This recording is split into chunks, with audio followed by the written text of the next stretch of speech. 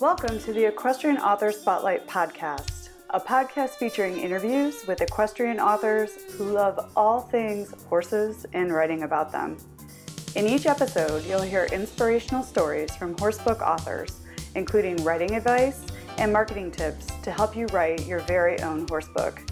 If you're an author, aspire to be an author, or simply love horsebooks, then you are in the right place. I'm your host, Carly Cade, and creative writing makes my spurs jingle.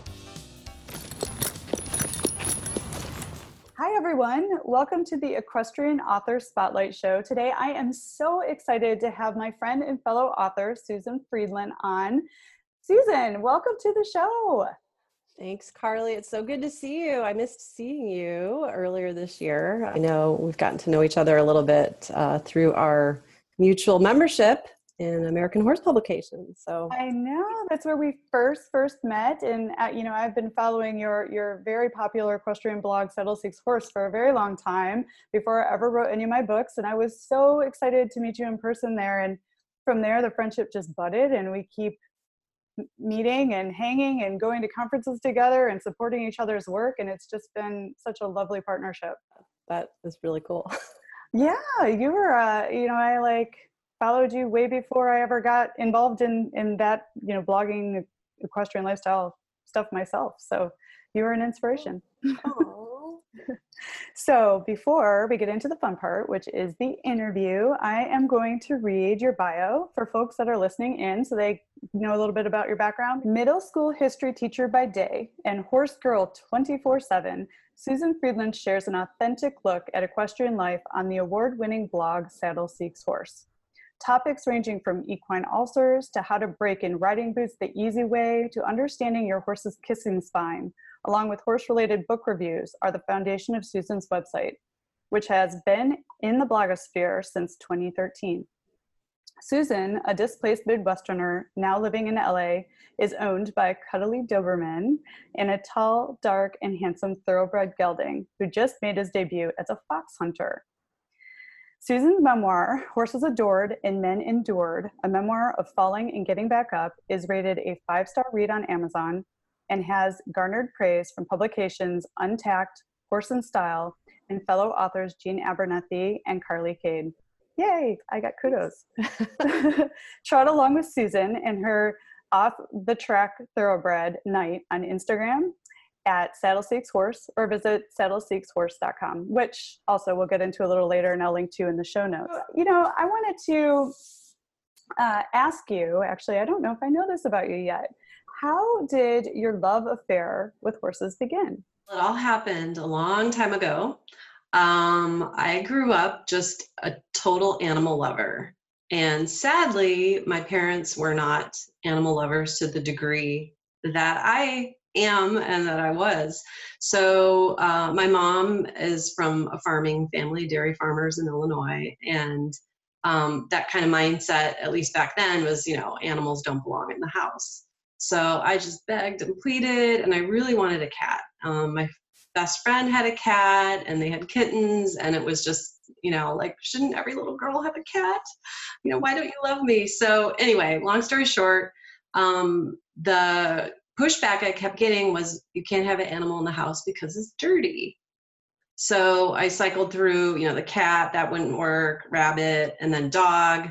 And then when I landed on a horse, that argument didn't really hold water anymore, because of course you can't put a horse in a house, because yes, they are dirty and they don't belong in a house. They go in a stable. So all that to say, my older sister had a friend who actually did own a horse, and the horse was maybe 3 or 4 blocks away from us, kind of at the very outskirts of town. We're in kind of a small town, not at all horse property, but in the Midwest, there's sizable yards for normal houses. And so one day, I'm not even sure why, but my sister's friend rode up on this black and white pinto mare named Mandy to our driveway and through our front yard. And then we got to take turns, my older sisters and I. And it was definitely a thrill for a very shy, bookwormy,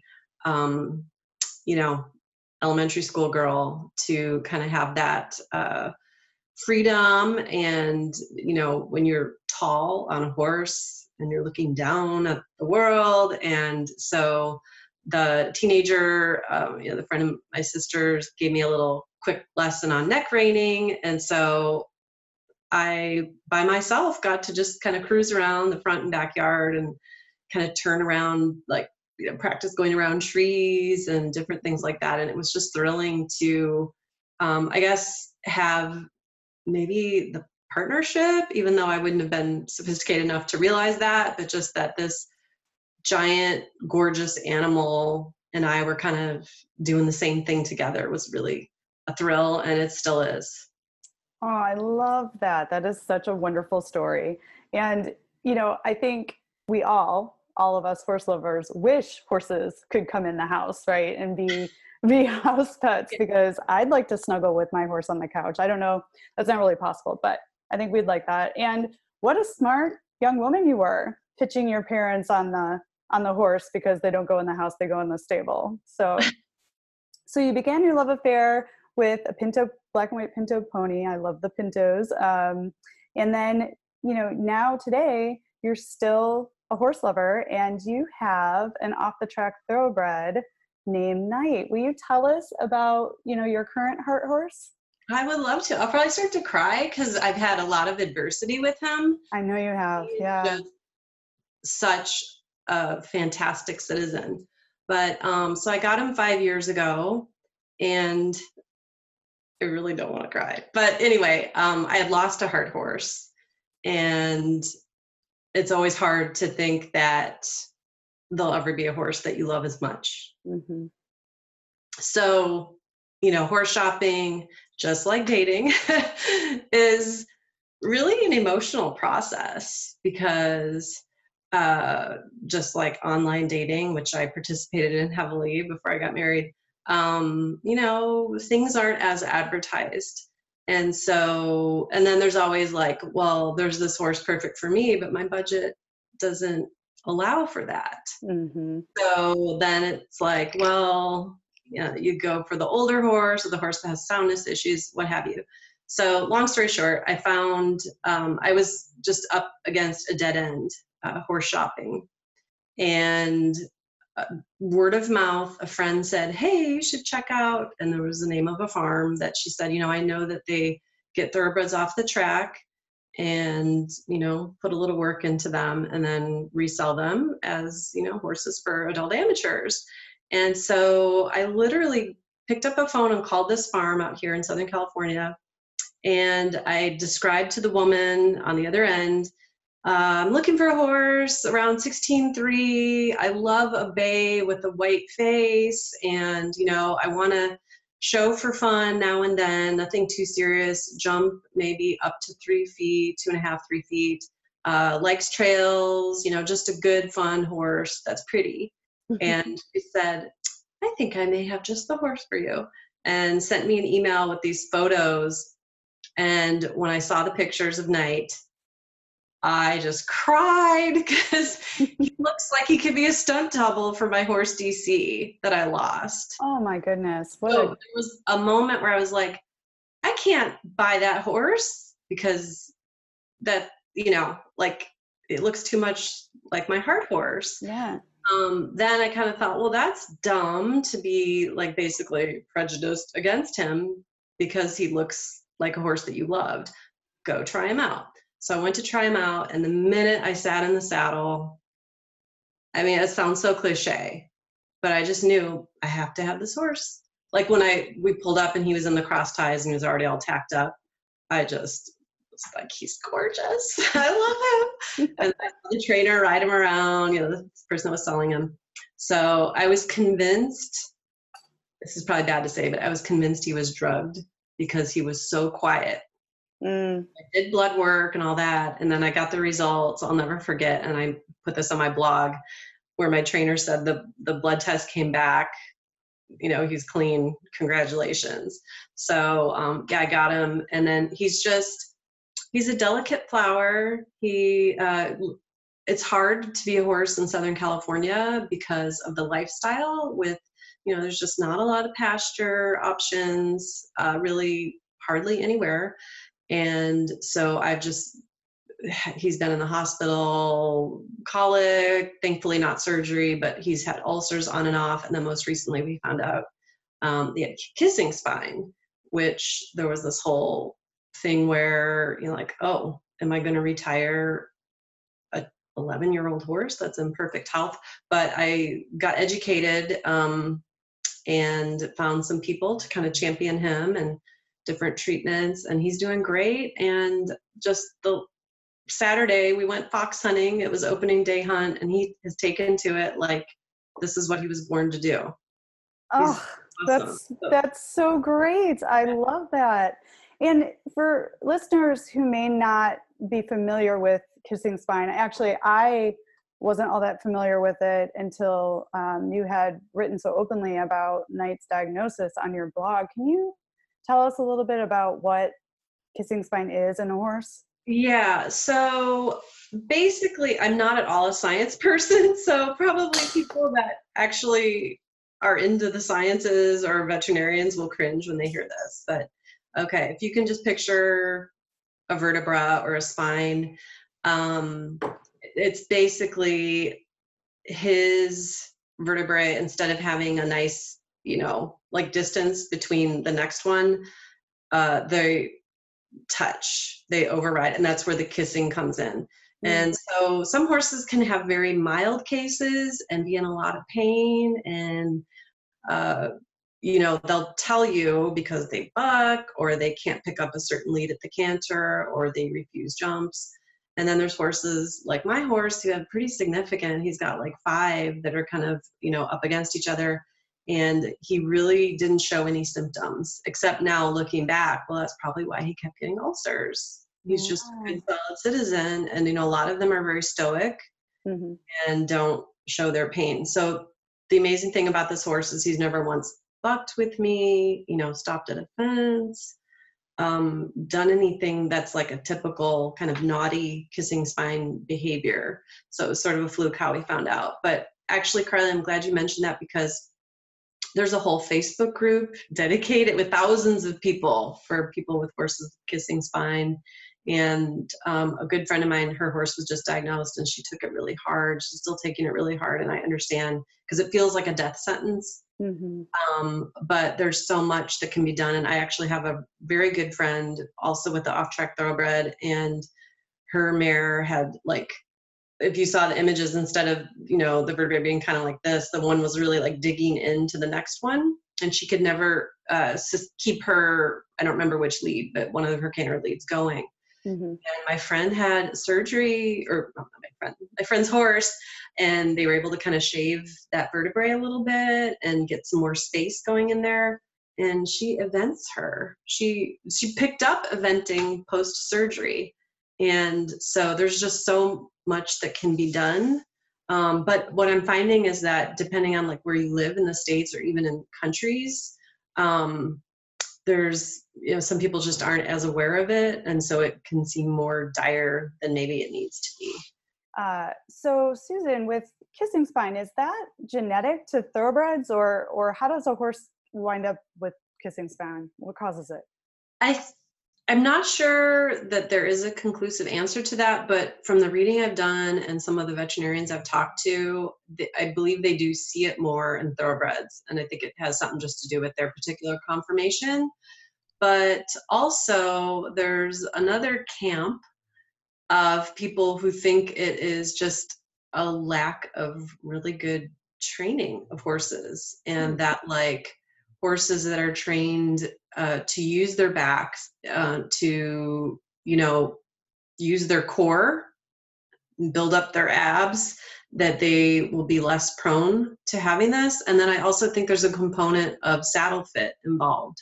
So if you think about a horse that is, cruising around and the saddle doesn't fit them well, and they're maybe kind of arching their back a little bit, just to relieve the pain, that maybe over time that could do something. So again, I'm not a veterinarian at all, but I've read a lot, and I'm actually in the process of putting together resources, and I'm going to put something on my blog, because people do find my blog posts that I've written about kissing spine and then send me private messages on Facebook or leave a comment or send me an email. And I do want to try to reach out to people and help them. I'm certainly not an expert, but I'm happy to share what I've learned and the different articles I found and things that, were just encouraging and helpful.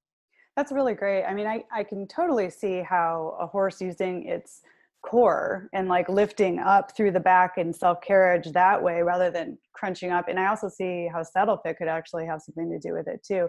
I'll make sure in the show notes to link to your blog posts for people that are looking for more information or help for dealing with this. So thank you for sharing that with us, because that's so helpful to horse owners. On a lighter note, what I loved is as we got to know each other, we both discovered that we share a love of pizza. Can you tell us what your favorite pizza joint is and your favorite toppings? Oh yeah. Well, okay. First of all, I'm really hungry right now and I could go for some pizza, but my favorite is Chicago deep dish pizza because that's my homeland, and I love Lou Malnati's pizza. I'll spell that for the viewing audience because a lot of people that may travel to Chicago would want to try it, and unless you have seen it spelled out, it's maybe not the easiest name. So it's just Lou. There actually was a Lou Malnati, so Lou and then Malnati, Malnati, and they have this thick crust, and it's butter crust, and their tomatoes, no matter what time of year it is, taste like tomatoes that came out of your backyard. And it's really cheesy, delicious. Like, I'm hungry right now talking about it. So Lou Malnati's is definitely my favorite, but in California, it doesn't really exist. Although there are some in Arizona. There's one.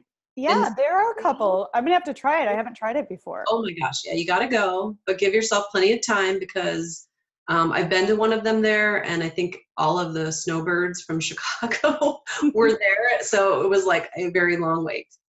Okay, good to know. I also like, those kind of the thin crust, make your own pizza place. That is kind of like the Blaze Pizza and Pieology. Those I probably like Blaze Pizza the most for thin crust. I've been to Blaze when I visited California. Blaze Pizza is very good. I like that place. So, it's really funny. You are my first evening interview, and we've had to pause a couple times for hiccups with light. And this is the best it's going to get, folks.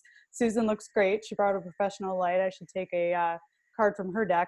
But I am now hungry. So we are both going to find a way to have pizza tonight, and we can cheers each other for a successful interview as we dig into our pizza. Okay, but so the tomatoes are one of your favorite things. What else do you like on your pizza?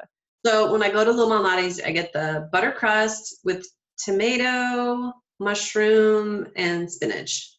Yum. Okay, but the other topping I love, but they don't serve it up at Lou's because it's not Chicago. I love pineapple on pizza. I think that we need to get together and have pizza the next time we're at an AHP conference together or find each other in our horsey circle. But we definitely have to make a pizza date. That sounds definitely. I'm there. I'm already there. We like the same toppings. So I had to throw that in because I thought that was so cool. I love pizza. We could talk about pizza for hours. When we were first getting to know each other, it was when I was heading to my first Equus Film Festival. And I love that you put that in there as one of your questions to me, that I'm a pizza connoisseur and what kind of pizza do I like. I thought that was cute. So I took a page from your book. Okay, so back to pizza. I am passionate about it. I just found out there's a series on a network I don't have, but there's a guy that goes around and he tests all the pizzas. I think it's called Vice or something. I don't have a TV right now. But I can't remember the name of it. It's a very simple name for the show. I was like, that's my dream job. I know, but we'd probably end up weighing 400 pounds and kill our horses if we were eating pizza every day and test driving pizzas. That's true. So, now I wanted to get a little into the informational side of the interview and talk about, your creative endeavors. But what is so cool is like you are a middle school teacher by day, and as your bio said, a horse girl 24/7. And you're also the woman behind the very popular equestrian blog, Settle Seeks Worst. So when did you realize that you wanted to combine your love of horses with starting a blog? Like where did this begin for you? Well, truth be told, I didn't want to start the blog. Oh. I wanted to publish my book, my memoir, because I had the idea for it. And I went to a Writer's Digest I almost said concert. That was conference in Los Angeles. And I don't think I even really knew what a blog was. Oh no, I did, because I read the book Julie and Julia. Which is good. Good book. Yeah. And they made a movie out of it too. Yeah, no, and the movie is fantastic also. Love Meryl Streep. But anyway, so you wouldn't know it, but I'm a pretty private person. And so I went to this conference, and I'm also a learner because I'm a teacher. So like, if you tell me to do this homework assignment or what, like, I do the things people tell me to do. I follow the steps. They said that basically you can't get a book published unless you're a celebrity or a truly gifted writer, the likes of which, like a Pulitzer Prize winner. And I thought, well, not a celebrity. I'm a good writer, but not amazing, So they said, you need to kind of do your own thing, get your name out there, have a blog, have a following, and then publishers will consider you. So I reluctantly started a blog as a way to just, do some writing, and wasn't super excited about it. But then the more I got into it, it's like, well, no one's reading it anyway, so who cares? It can be like a creative writing outlet. And then it did catch on, and then people would leave comments, and it was like, wow, I'm not the only one like me. Because at the time I didn't have Night.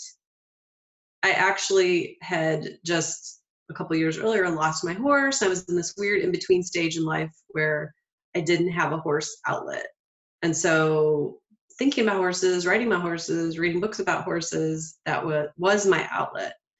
And so the blog was kind of out of necessity, I guess. And then it did grow into something that I actually truly enjoy, and I feel like does suit my personality and my talents. That is such an interesting story. We're going to talk a little bit more about Susan's book here in a few minutes. I wanted to start with the blog because I should have started with the book and then led to the blog but they kind of intertwine as we go through this story. But there's also a really interesting story behind why you named your blog Settle Seeks Horse, because you mentioned this was a time when you were without a horse when you started this blog and you wanted to stay close to the community and the lifestyle. So can you tell us a little bit about where you came up with such a unique name for your blog? Sure. So this is the sad part. This is a spoiler. So if people do want to read my book. Oh my, maybe we shouldn't. I'll try to be vague. Okay. So basically, who buys a brand new saddle for a 23-year-old horse? Because, as horses age, their back changes. Mm-hmm. And so basically, fast forward a little bit, I had this saddle that I bought that didn't have a purpose for various reasons. I was no longer with the horse, and had gone through a couple other kind of major life changes. And so this beautiful, basically brand new saddle was in my garage.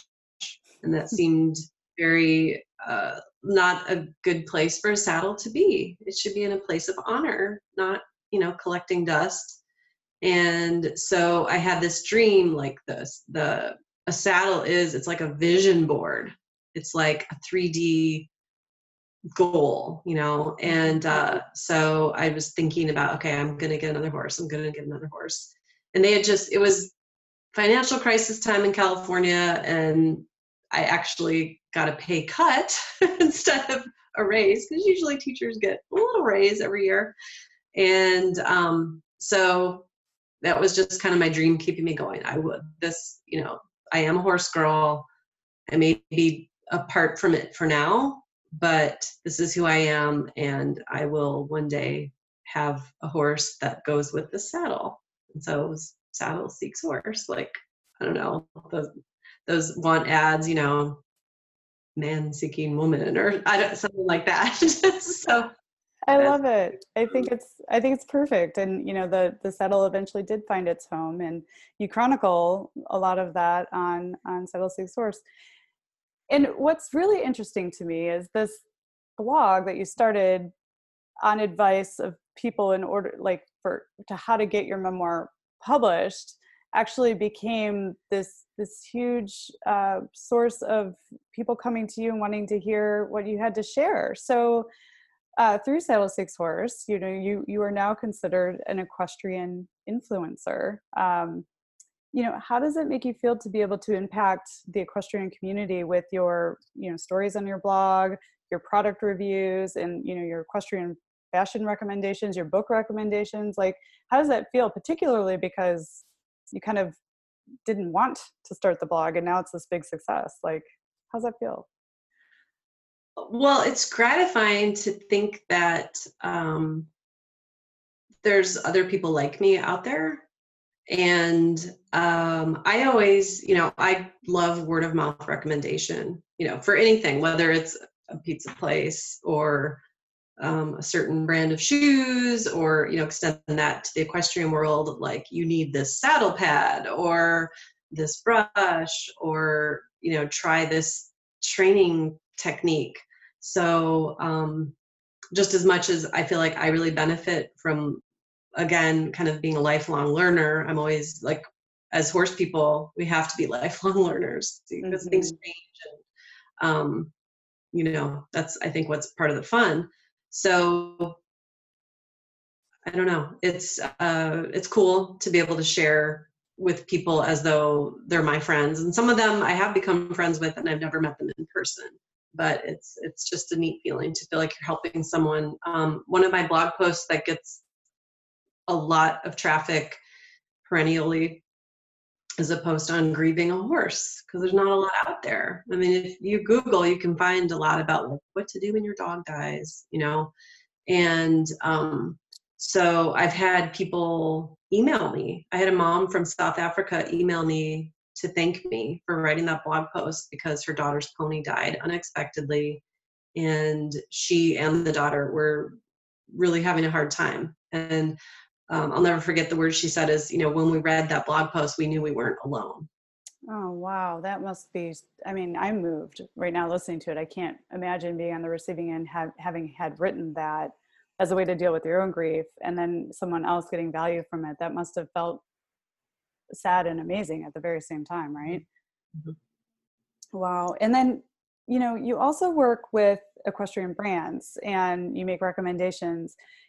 I was wondering, like, how do you decide which brands you want to work with? I mean, do they come to you, or do you just choose what you want to, like, how does that process work for you? It's a little bit of both. I think early on it was just, okay, these are the things that I love, and so I'm going to write about it. I've pitched brands, and some of them say yes and some say no. And then I do get inquiries, and some of them just aren't a good fit. Like, I've gotten a lot from, like, the gambling world, which I understand. Horse race, I have a thoroughbred, but, like, I don't want to advocate that for people. Mm-hmm. That's not really what my blog is about. That's not my platform. So, and just other things that, like, aren't me. So if it's something that I believe in, like, for example, I recently did a sponsored post with Bluegrass Belts, and it is an American-made brand, female-owned business. They hand make leather that is leather from the U.S. and it made in Kentucky. And so I got to connect with that small business owner, and we worked on a campaign for her and did a giveaway. And so, like, I believe in that. It's a beautiful product. You guys should check it out. Bluegrass Belts. They do also, like, dog collars and leashes and bracelets. And it's very beautiful items. And then like, there's also, for other people who may have blogs and want to do this, there's, I guess, companies you would say that work with trying to secure influencers for brands. So like I get an email every day. It's from a group called Activate. And that's how I got work with Farnham. And so, you know, it was a paid social media and blog post thing. Plus they sent me boxes and boxes of fly spray, fly masks. And it was great because, I mean, I use Farnham. So, and I think it's important to have it be something that you've used or that you like and you advocate for. So yeah, there's different ways to do it. If I wish I could do more, you know, it's just that there's only so many hours in the day, and I teach middle school, so it's kind of, I have to be a little choosier with what I do. That's really great information. I'll make sure to link to your blog post from the belt company, and then I'll also link to Activate, which sounds fantastic. I mean, it kind of helps take some of the hard work out of it by connecting the right brands with the right influencers, if you want to call it that.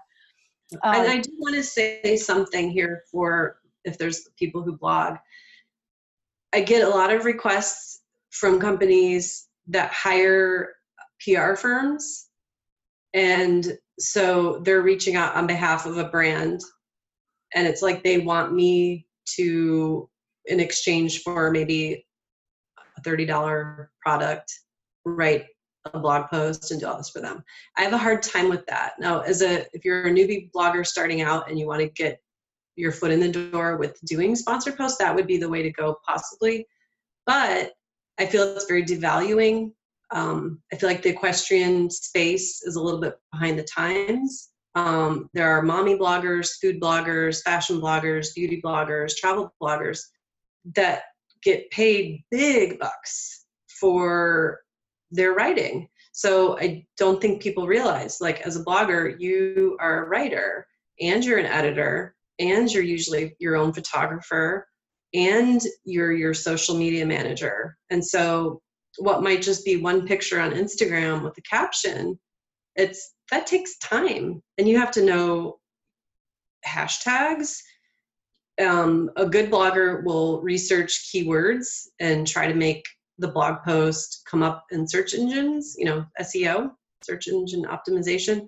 So I would strongly urge everyone in the equestrian community, you know, don't give away your work. You know, your work has value. Don't give it away for free just because someone's going to offer you a t-shirt.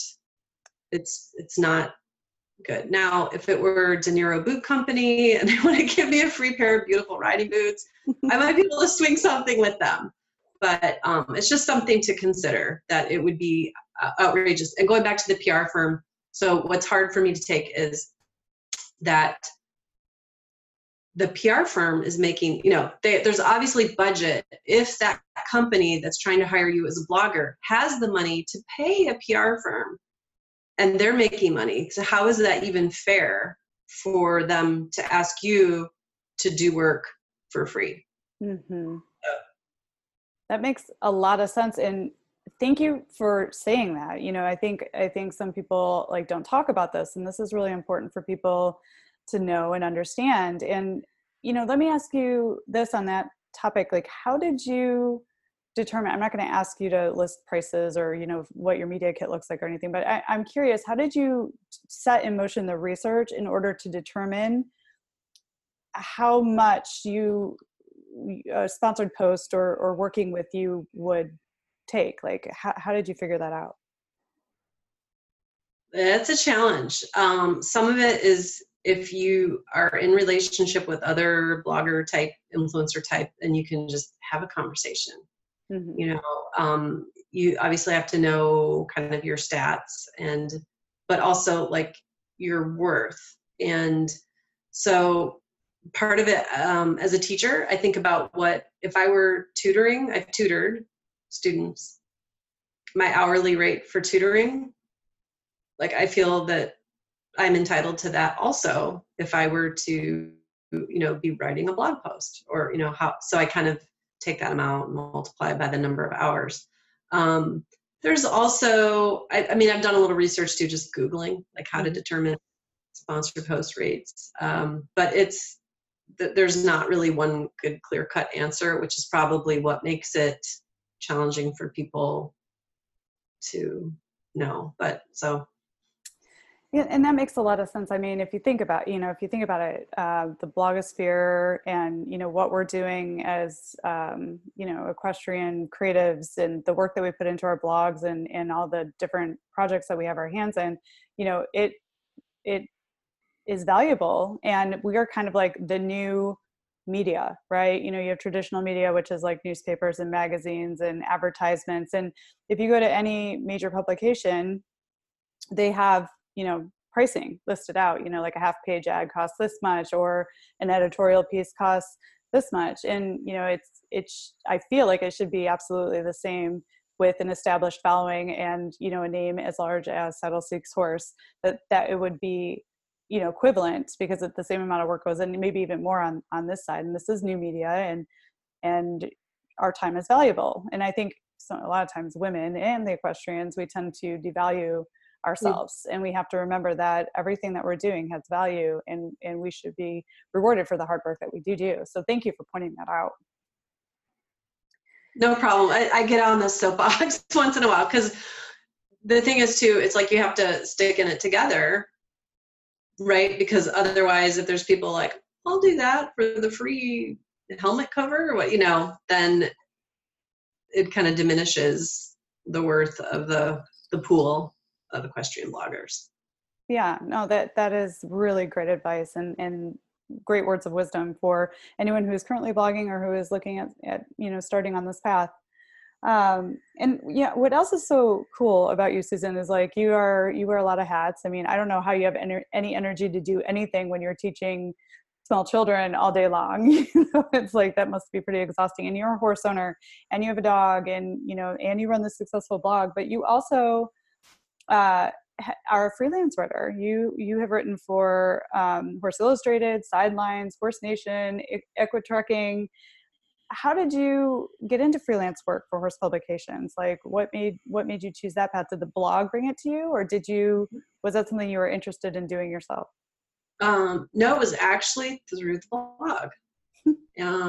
And I first, through American Horse Publications, which is where I met you. Mm-hmm. I went the year they had it in Charleston, and they had like kind of a speed dating, but it was for journalists who wanted to, just have a few minutes to sit down and pitch story ideas to the different magazines that were there.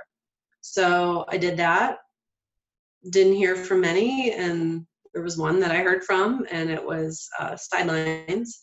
And so I was able to start, showed them my blog posts, and I had an idea. Actually, it was for the Hollywood Trail Ride, because there's a place where you can rent horses and go up this mountain path with guide, and you would actually have a lot of fun doing that. We need to sometime, if you're ever in LA, we'll have to go do that. But like, you ride up to the Hollywood sign, and so it's just an iconic view, obviously, and made all that much more special on horseback. So it kind of went from there. So then I started doing more of that, and then I branched out to Horse Illustrated and some of the other sites as well, electronic sites. That is so cool. I mean, it still blows my mind that at the beginning of our interview, you said that this was a blog that you reluctantly started, and it opened up all these amazing doors for you. And I think that there's a real message in that, right? Like, what, like the universe, kind of dangles like little opportunities at your way, and it's whether you choose to take up that opportunity or not sometimes that leads you to all these wonderful life events. So it's like the blog was this thing for you to step into, and your whole world has expanded in the horse community because of it. Isn't that exciting? Well, and I think honestly it is exciting, but the best part is the people.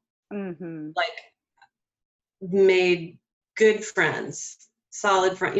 It's, as you get older in life, there's certain stages where it's harder to meet new friends and get to know just like a new circle of people. Mm-hmm. And so especially like when I found out about Night and the Kissing Spine, there were some people I reached out to that I became friends with from writing for the magazines, that were just really there for me and supportive, and, oh, I should have you talk to this veterinarian, and, he writes for a column. And so it's a blessing, really. I would totally 100% agree with that. Like, this community is full of such wonderful, awesome people who all love horses. And like, I love that we're friends now. And, I used to look like, not used to, still, like, you were an inspiration for me, right? But like, now we're friends, and that's so neat. And that's what I love about this community, is everyone is so welcoming and friendly, and we offer freely assistance and tips and help, and we're there when someone's going through a tough time. And it's like, I couldn't agree with you more on that. So all of this experience, this blog that you reluctantly started that became this huge success, Saddle Seeks Horse, and then the freelance writing for the magazines which followed, all lead us to the book that you mentioned at the beginning of the interview. So will you tell us a little bit about Horses Adored and Men Endured, and tell us about this book, because obviously this came first. Oh yeah. So I guess I'll show you the book here. Yes. For those of you listening, not watching us on YouTube, Susan is holding up her book. Okay. So basically, probably 15 years ago, I was at a restaurant called Hot Chocolate in Bucktown in Chicago with a girlfriend. And I was telling her about this horrific blind date that I had gone on a number of years earlier. And she was just laughing and laughing. And she's like, you need to write a book. And I was like, oh, it's too depressing. And she's like, no, this is such good material. And she wasn't the first person who said that. But so basically the guy that I went on the date with, like, I don't know if you've been on any blind dates. Hopefully not. But oh no, they're right? train wreck. I've been on a couple. Okay. You open the door. You have all these high expectations. You open the door. You see the person, and you're just like, no. Like, you just know this is not the man for you. And you want to be a good, kind person when you just like want to close the door again, but it's like, okay, you got to go through with it. Maybe he has a nice personality. So I was on one of those dates, and the guy didn't realize this, but he didn't have a valid driver's license, nor did he have car insurance, because he'd been in an accident, and he didn't have updated registration. Oh my. So he got pulled over on the day, and then I ended up having to like drive his car, because the police officer was insistent that, I could take you to jail, but I don't want to do that in front of your lady friend. And I'm thinking, like, officer, I'm not even a friend, let alone a lady friend. So that was basically the story I was telling her. So I took a memoir class. There's a fabulous independent bookstore in Pasadena called Vroman's. And so they had a memoir class, and took it, and like the opening day prompt was like, write your uncomfortable truth. Oh my. Okay, so, but it was cool. And then what was neat is I shared these horse stories, through the weeks of the class, and none of the people there were horse people, but they loved it.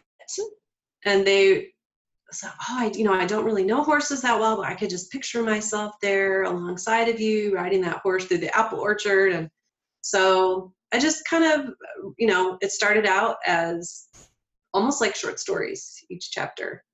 With memoir, it's not chronologically like I was born and then this happened. It's more vignettes of memories throughout the course of your life. So I thought it'd be really interesting to juxtapose these horrific dates that I had been on with like all the lovely horses that I'd known. The horses like that black and white Pinto, that I first fell in love with. So so that's how it kind of got started. And it's so cool. It's like I giggled several times while I was thank you. I was blessed to be an early reader of your memoir, and it was so funny and so authentic, and just like this interesting story. I would recommend anyone to go and check out Susan's book. Horses Adored and Men Adored. And I wanted to talk a little bit more about the cover. The cover is so perfect. It's, it has just this woman and she's in her, English riding attire. Here, she's holding it up again. Here, you describe the cover for people listening in on the audio only version. Okay. So if you're familiar with a Venn diagram, again, here's the teacher in me. Kind of like those two circles that you draw, and it's like the similarities and differences. And so on one side of the Venn diagram are all the horsey things in pink: bits, saddle, horse trailer. And then on the other side is the romantic aspect of, like flowers and love letters and, ice cream and a wedding cake. And then there's an equestrian stuck smack dab in the middle with her hands in the air, kind of like, what am I going to do? So the cover, actually, there's a great story behind it, because I had a totally different cover in mind, but one of these horse people that I've become friends with, her name is Amy, and she has a fabulous equestrian greeting card company called Hunt Seat Paper Co. I was kind of stalking her on Instagram because I saw her designs and I loved every one of them. And then I met her in person at Horse Expo in Pomona, and then we kind of became friends in real life. And all of her designs, I felt her. And then as we got to know each other, it was like, wait, you were a political science major and you're not doing anything with that major too? Wait, you drive a white Ford Edge? I used to drive a white Ford Edge. You like this? And I mean, it was like we were kind of separated at birth in a way. So, and obviously both huge fans of off-track thoroughbreds and bay horses. It has to be a bay horse. So, so I had an idea for something and I gave it to her and it just looked totally dorky. And so she's like, let me just think of something. And so she just came up with that. When I saw it, I was blown away. And especially the part, I don't know if you noticed, with the name, it's on like a halter brass nameplate. So she just did a fantastic job. And hopefully she's not too busy with greeting cards and fine paper goods. I can get her to work on my next published work too.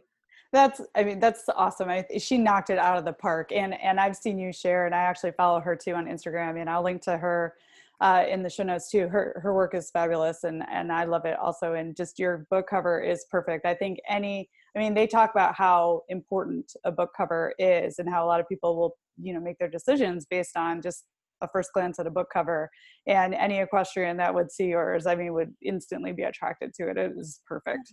Thank you.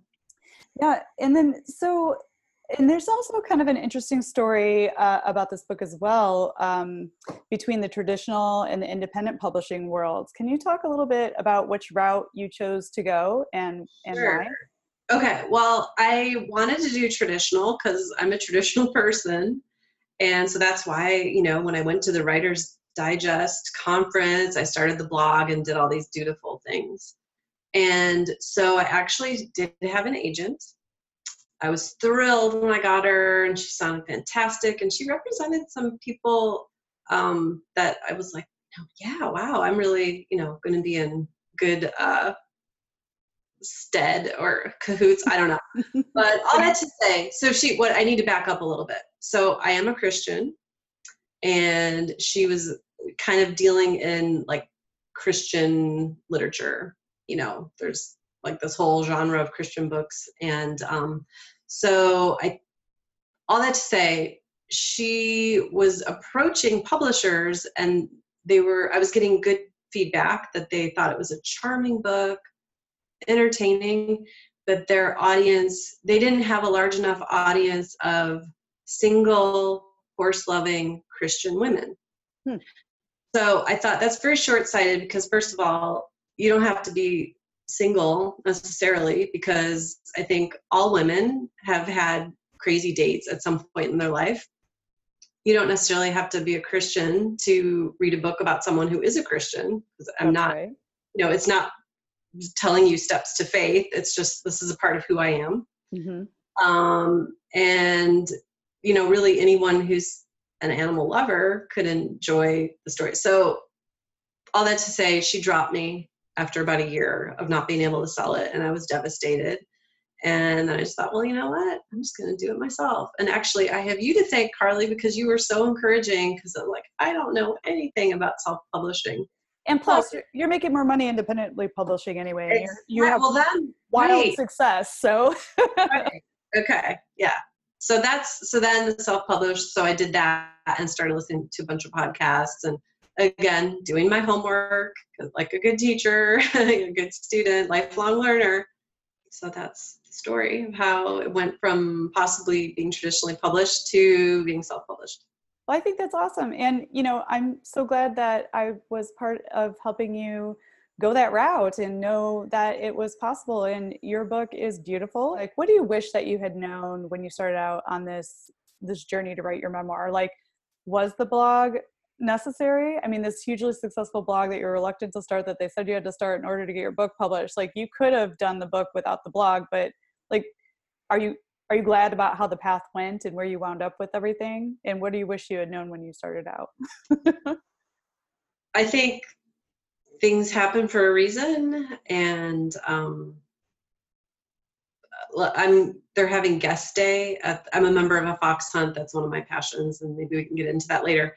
But they're having guest day Saturday, and my two friends that I'm taking, one is Amy, who designed the cover, and another is my friend Carrie, who I would have never met without having the blog. She was a horse blogger in San Diego, and she was like, I think we should meet sometime. And we met, and so yeah, I appreciate how my journey has played out. What I wish I had known, that is a really tough question. And I think probably just a couple of very practical things. I wish I'd known more about search engine optimization when I was starting out with my blog. I wish I had known how blog writing is different from writing a memoir or a magazine article even. Blog writing is a whole other kind of beast. And so people who may be beautiful writers for book format may not be best suited to blog writing. And this is actually something I hope that Equestrian Publications can get more with the times too, is they have categories where people can enter articles or blog posts and that. There's a difference between writing a very personal blog post. I write very differently than I would doing an informational piece for Horse Illustrated.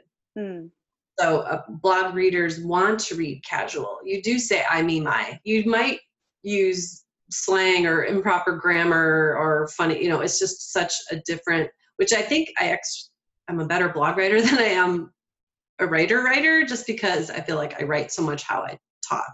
And that's my heart, is to communicate authentically with people. Mm-hmm. Yeah, so and then starting an email list. I wish I would have done that earlier. That's a great point. Yeah. So the what they say is most important about having an email list is that you own the route in which you can connect with people that are following you, love you, want to be able to hear from you. Should any platform go out of business, you still are able to contact the people that have agreed to hear information from you, right? Mm-hmm. So is that why you wish you had started it sooner, so you were able to connect with those people better? Absolutely. Yeah. Do you have any advice for how other authors might market their book? Is there anything that has really worked for you in order to reach readers? I mean, I'm sure everyone who has enjoyed Saddle Seeks Horse is an immediate audience for your book, because they love you, they love your personality, they love the voice behind the blog. But is there any one thing that's worked really well for you as far as reaching readers? I think having a good cover is paramount. Just thinking outside the box. So I reached out to one of the popular tack stores in the San Diego area, Mary's Tack and Feed. Love them. And I always spend way too much money when I go there. And I just asked them, hey, do you want to have an author event? And do it like before Christmas. So we did this last year. And, you know, I'm like kind of shy and not at all a salesperson. So I was convinced like that wouldn't work out. They're like, oh, that would be fun. Yeah, we'd love to have you. And then my friend Amy with Hunt Seat Paper Co. came, and then they got another small brand came. So like they really like to push local, you know, and small business.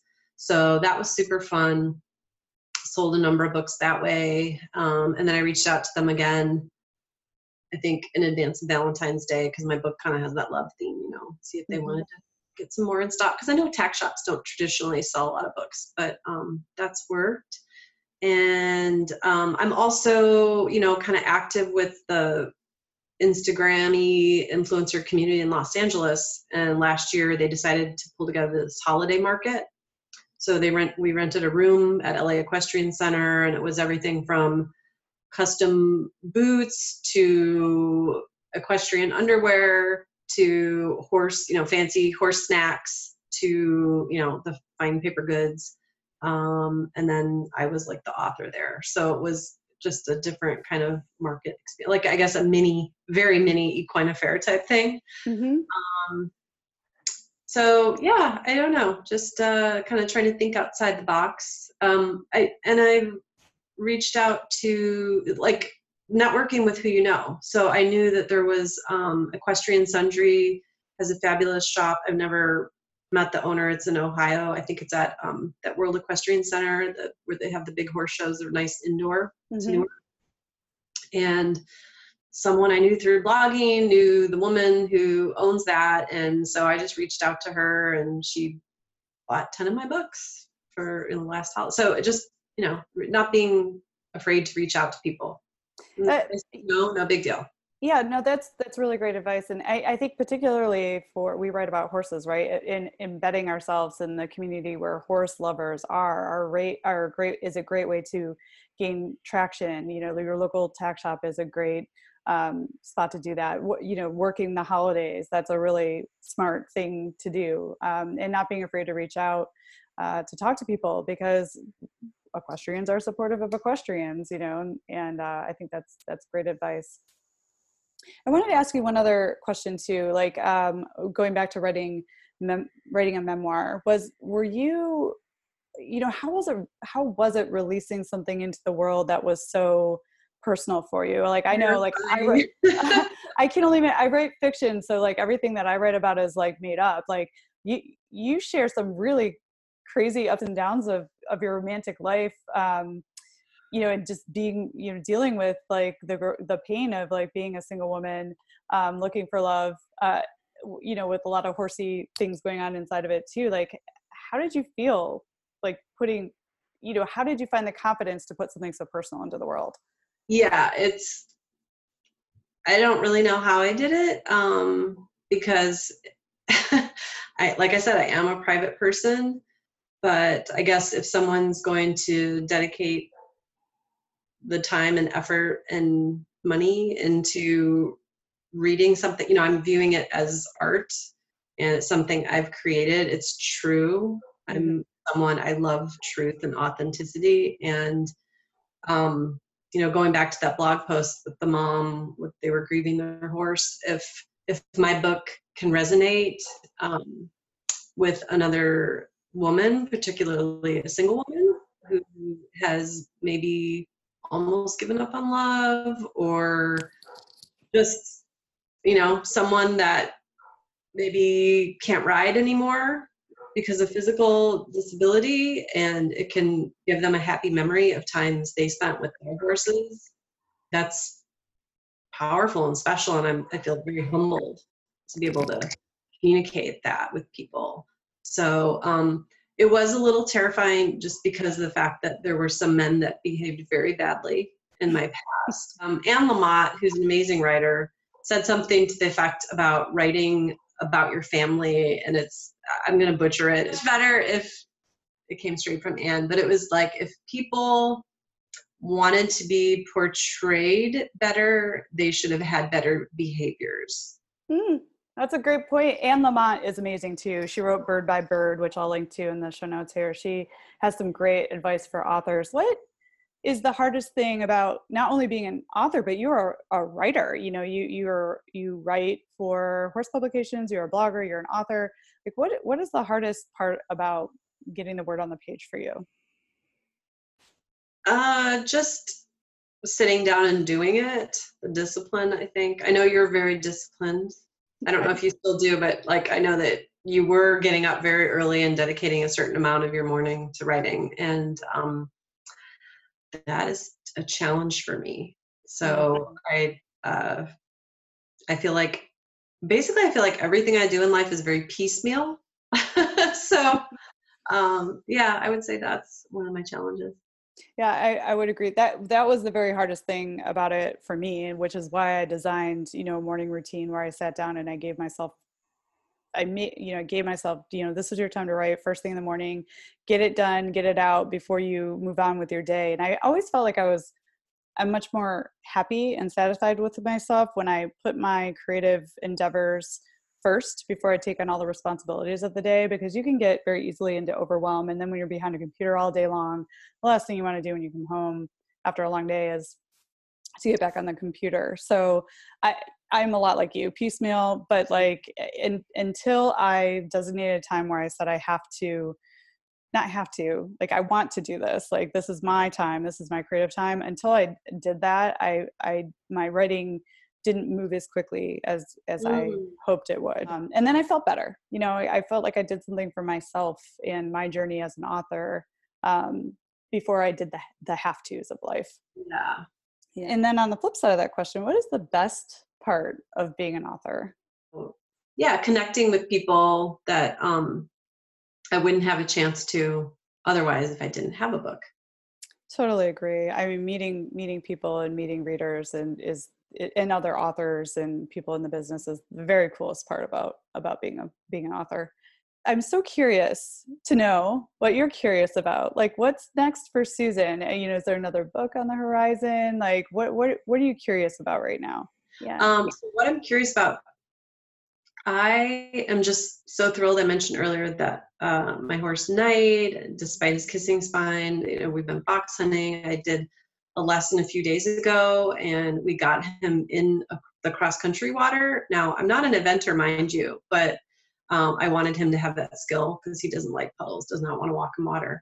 So what was cool about that is my trainer kind of just narrated me through it. So she was on a horse that knew how to go through the water. And so doing that, and I jumped a couple cross country jumps, which I have like a mental block about jumps that don't fall down. But we did okay. So I'm just curious about what like the road is going to be with my horse Knight and his hopeful fox hunting career. How did you decide to give that a try in a whirl? You said that Knight loves it. I went a year ago on my birthday. There was a Facebook ad for our local fox hunt doing a clinic. And so I dragged my friend Amy, who designed the book cover, along with me, and we had a blast. So the best way I can describe it, and they didn't bring out the hounds that day because it was meant to be just instructional, like how the fields work. There's first field that goes, you know, basically a lot of galloping, jumping all the jumps, and they'll be with the hounds. And then there's second field, which is you could jump if you want to, but there would be a way to get through a gate if you don't want to do the jump. And then, so that can go at a pretty quick pace too. And then there's third field or hilltoppers, which is people that maybe walk, maybe trot, if the whole group is willing, a little bit of canter or whatever. So we went out, beautiful, gorgeous ranch. The ranch that we rode at that day was like, you know, pine trees, sage, mountains, and it was the set for Bonanza for a while. Cool. Other movies. So it's just like you're looking at this gorgeous scenery and you're in kind of fancy riding clothes. It's like all the you know, pomp and circumstance of a horse show minus the stress. And there's such a camaraderie. And like then the first time I went out on a real hunt, I didn't have gloves. I was like, oh my gosh.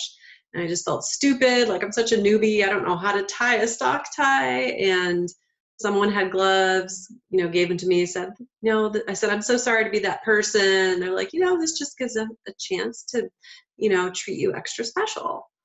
So it's just a fabulous group of people. And there's all kinds of horses, like, there's half drafts. I saw a mule, Arabians, thoroughbreds, warm bloods, like paint, like any kind of horse can do it. And the terrain, I don't know, you would get in this mode if you're like me. And I grew up actually riding out like in fields, basically with no supervision. And that's how you learn how to ride, is you just go bareback and canter around. And I didn't have formal lessons early in my riding career. Obviously I take lessons now and I've become more educated.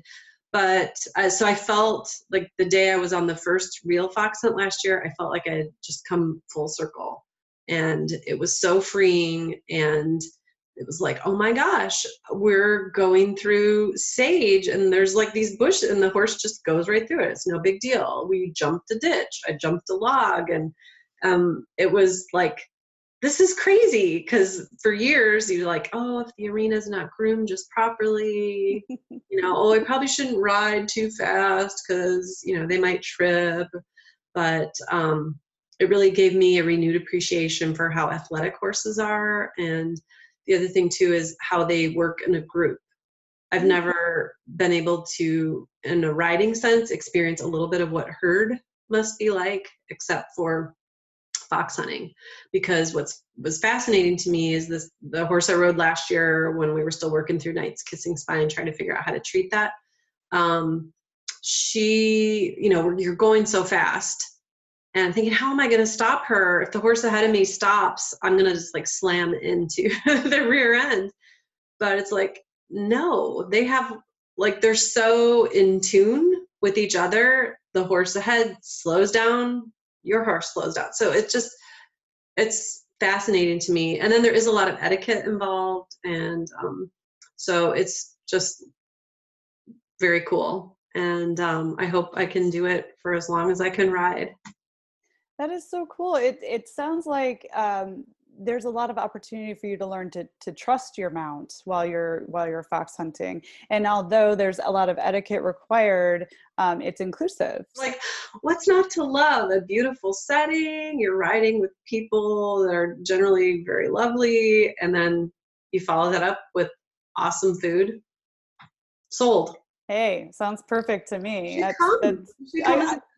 There's Western, there were 2 gentlemen riding Western. I mean, I don't know that all hunts do that, but the hunt in Southern California has Western riders. I am so coming to visit you in California, because we're going to do the Hollywood sign ride, then we're going to go do some fox hunting. And I may not, advertise this very often, but I can get into an English saddle. I did grow up riding. I started out riding English, and I did all that while I was a youth. So, and I still have my English saddle. I put it on Sissy a couple of times, but she's just so slow. It's like posting trot to like a Western jog doesn't actually work, but I still have those roots. So that would be a whole lot of fun. You do a lot of book recommendations on your blog. I wanted to talk to you a little bit about what you look for when you do book reviews and book recommendations. And then I'm also really interested in what you're reading right now. I'm in love with memoir. I like true stories about people. And I mean, there are some horsey memoirs out there, but I also like kind of how-to and training. So I've put together like roundup posts, like 9 books for holiday gifting, or sometimes I'll do a really in-depth book review. So they take a lot of time. So I've had people hit me up to review their books, and I generally only do it for titles that I self-select. So like an example of one that I did and really loved was Last Chance Mustang. And it's about this man actually in the Chicago area, which was fun for me because I knew the places he was talking about. He's an attorney, but he also helps people with really difficult horses. And so woven through this tale of this man trying all the things with this challenging horse, he gave a very thorough overview of kind of the history of Mustangs and some of the political aspect and status of where they're at now, along with scientific. So it was like reading a story about a man and a horse, but then interwoven was all this stuff where I felt like I was so much smarter about the plight of the Mustang. So that was a cool book. I loved The Perfect Horse by Elizabeth Letts. History nerd that I am, it's about the brave soldiers during World War II that were trying to make sure that the Nazis didn't exterminate Lipizaners, or they were trying to do some interesting genetic things with horses. So I had that. I probably have maybe a dozen or so different book recommendations on my blog, and I actually put together a little something for your podcast listeners. I have a bit.ly link. If they visit it, it will invite them to share their email in exchange for a list of my top 10 book recommendations for right now. So should I give the link? Absolutely. And I'll also link to it in the show notes, but I appreciate you putting that together, because this is the place for people who love horse books. So what better thing to do than this? So share the link. It's just bit.ly, bit.ly, and then is that a forward slash or backslash? I don't know. The slash thing, that thing. forward slash. Yeah. So do bit.ly/horse books. That'll take you to a landing page on Saddle Seeks Horse. And then I'll be able to send out that email to you with the list of the horse books I recommend. But what I'm reading right now, I think you asked me that. I did. Okay. So right now I'm reading this book, Wild Horses of the Summer Sun. And I'm not that deep into it yet, but the woman goes every summer and rides with a bunch of women in Iceland. And so she's talking about just like kind of the history of the breed, what makes Iceland a unique destination, and she's a beautiful writing style. So I'm really into it. I mean, like, I just found it because I went to independent bookstore in my town and I saw it. It was like horse books. I wasn't expecting to see horse books, and I'm like, I have to have that. I mean, you just described me in a bookstore to a T. Like, I'll just be, I'll be going in to pick up something, and then, ooh, a book with a horse on the cover. Ooh, I go that way. So when you're creating your covers, aspiring authors or future authors or authors currently writing, remember that anything with a horse on it attracts the horse lovers. So make sure there's a horse on your cover, so people will be intrigued to pick up your book, just like Susan did with Wild Horses of the Summer. So, and also thank you for putting together a list of your recommendations. If you're, into nonfiction horse books and memoir horse books, Susan is your go-to resource. She has a lot of those recommendations, and you can actually go into Saddle Seeks Horse and go into her past blog posts and see her other book recommendations. So Susan, I loved having you on the show today, and, it was so good to reconnect with you. We haven't seen each other in a little while, and, I think we just planned to eat pizza tonight, but then also for me to get out to California so we can do some riding together. And I would love to take you up on the Hollywood sign ride and fox hunting. I have never fox hunted, so I think that would be just a terrific blast. But until then, because we'll do an interview in person, right, when I get out there. Of course. Can you tell people where people can find you and your books? Okay, I would love to. So if you're interested in buying my book, Horses Adored and Men Endured, it's super easy. Just go to Amazon and you can type in Horses Adored and Men Endured, or just look for my name, Susan Friedland. And then as far as following me, if you're really into Instagram, I'm fairly active on that more frequently than I am on my blog, although I have over 300 blog posts on my blog. So on Instagram, it's Saddle Seeks Horse. And then my blog, saddleseekshorse.com, if they want to grab that list of the top 10 books I'm recommending right now, it's bit.ly/horse books. Awesome. And I'll make sure all of those places to find Susan and the link to her horse book recommendations are in the show notes. So Susan, thank you for the gift of your time. I know that we had to do a little schedule adjusting, so this could, we could get you in around your school schedule and everything else that you have going on in your life. So thank you for making the time to be on the show. And I just really enjoyed talking with you, and there's such a wealth of information shared here. I really appreciate it. Thank you. It was super fun to talk to you, and I'm honored to be a guest. Thanks for joining us this week on the Equestrian Author Spotlight podcast. I hope you enjoy these Q&A sessions with wonderful equine authors who love all things horses and riding, just like me. Visit my website, carlycadecreative.com, where you can read the show notes, and make sure you never miss a show by clicking the subscribe button now. This podcast is made possible by listeners like you. Thank you so much for your support. Want a free guide to secrets of horsebook authors? Gallop over to carlycadecreative.com/wisdom to have author advice delivered instantly to your inbox. If you are an author who writes about horses and would like to be spotlighted, please let me know. Visit my contact page at carlycadecreative.com to fill out a request. I'd be happy to have you on the show too. Thank you for tuning in to the Equestrian Author Spotlight podcast. See you next time. I'm your host, Carly Cade. Creative writing makes my spurs jingle.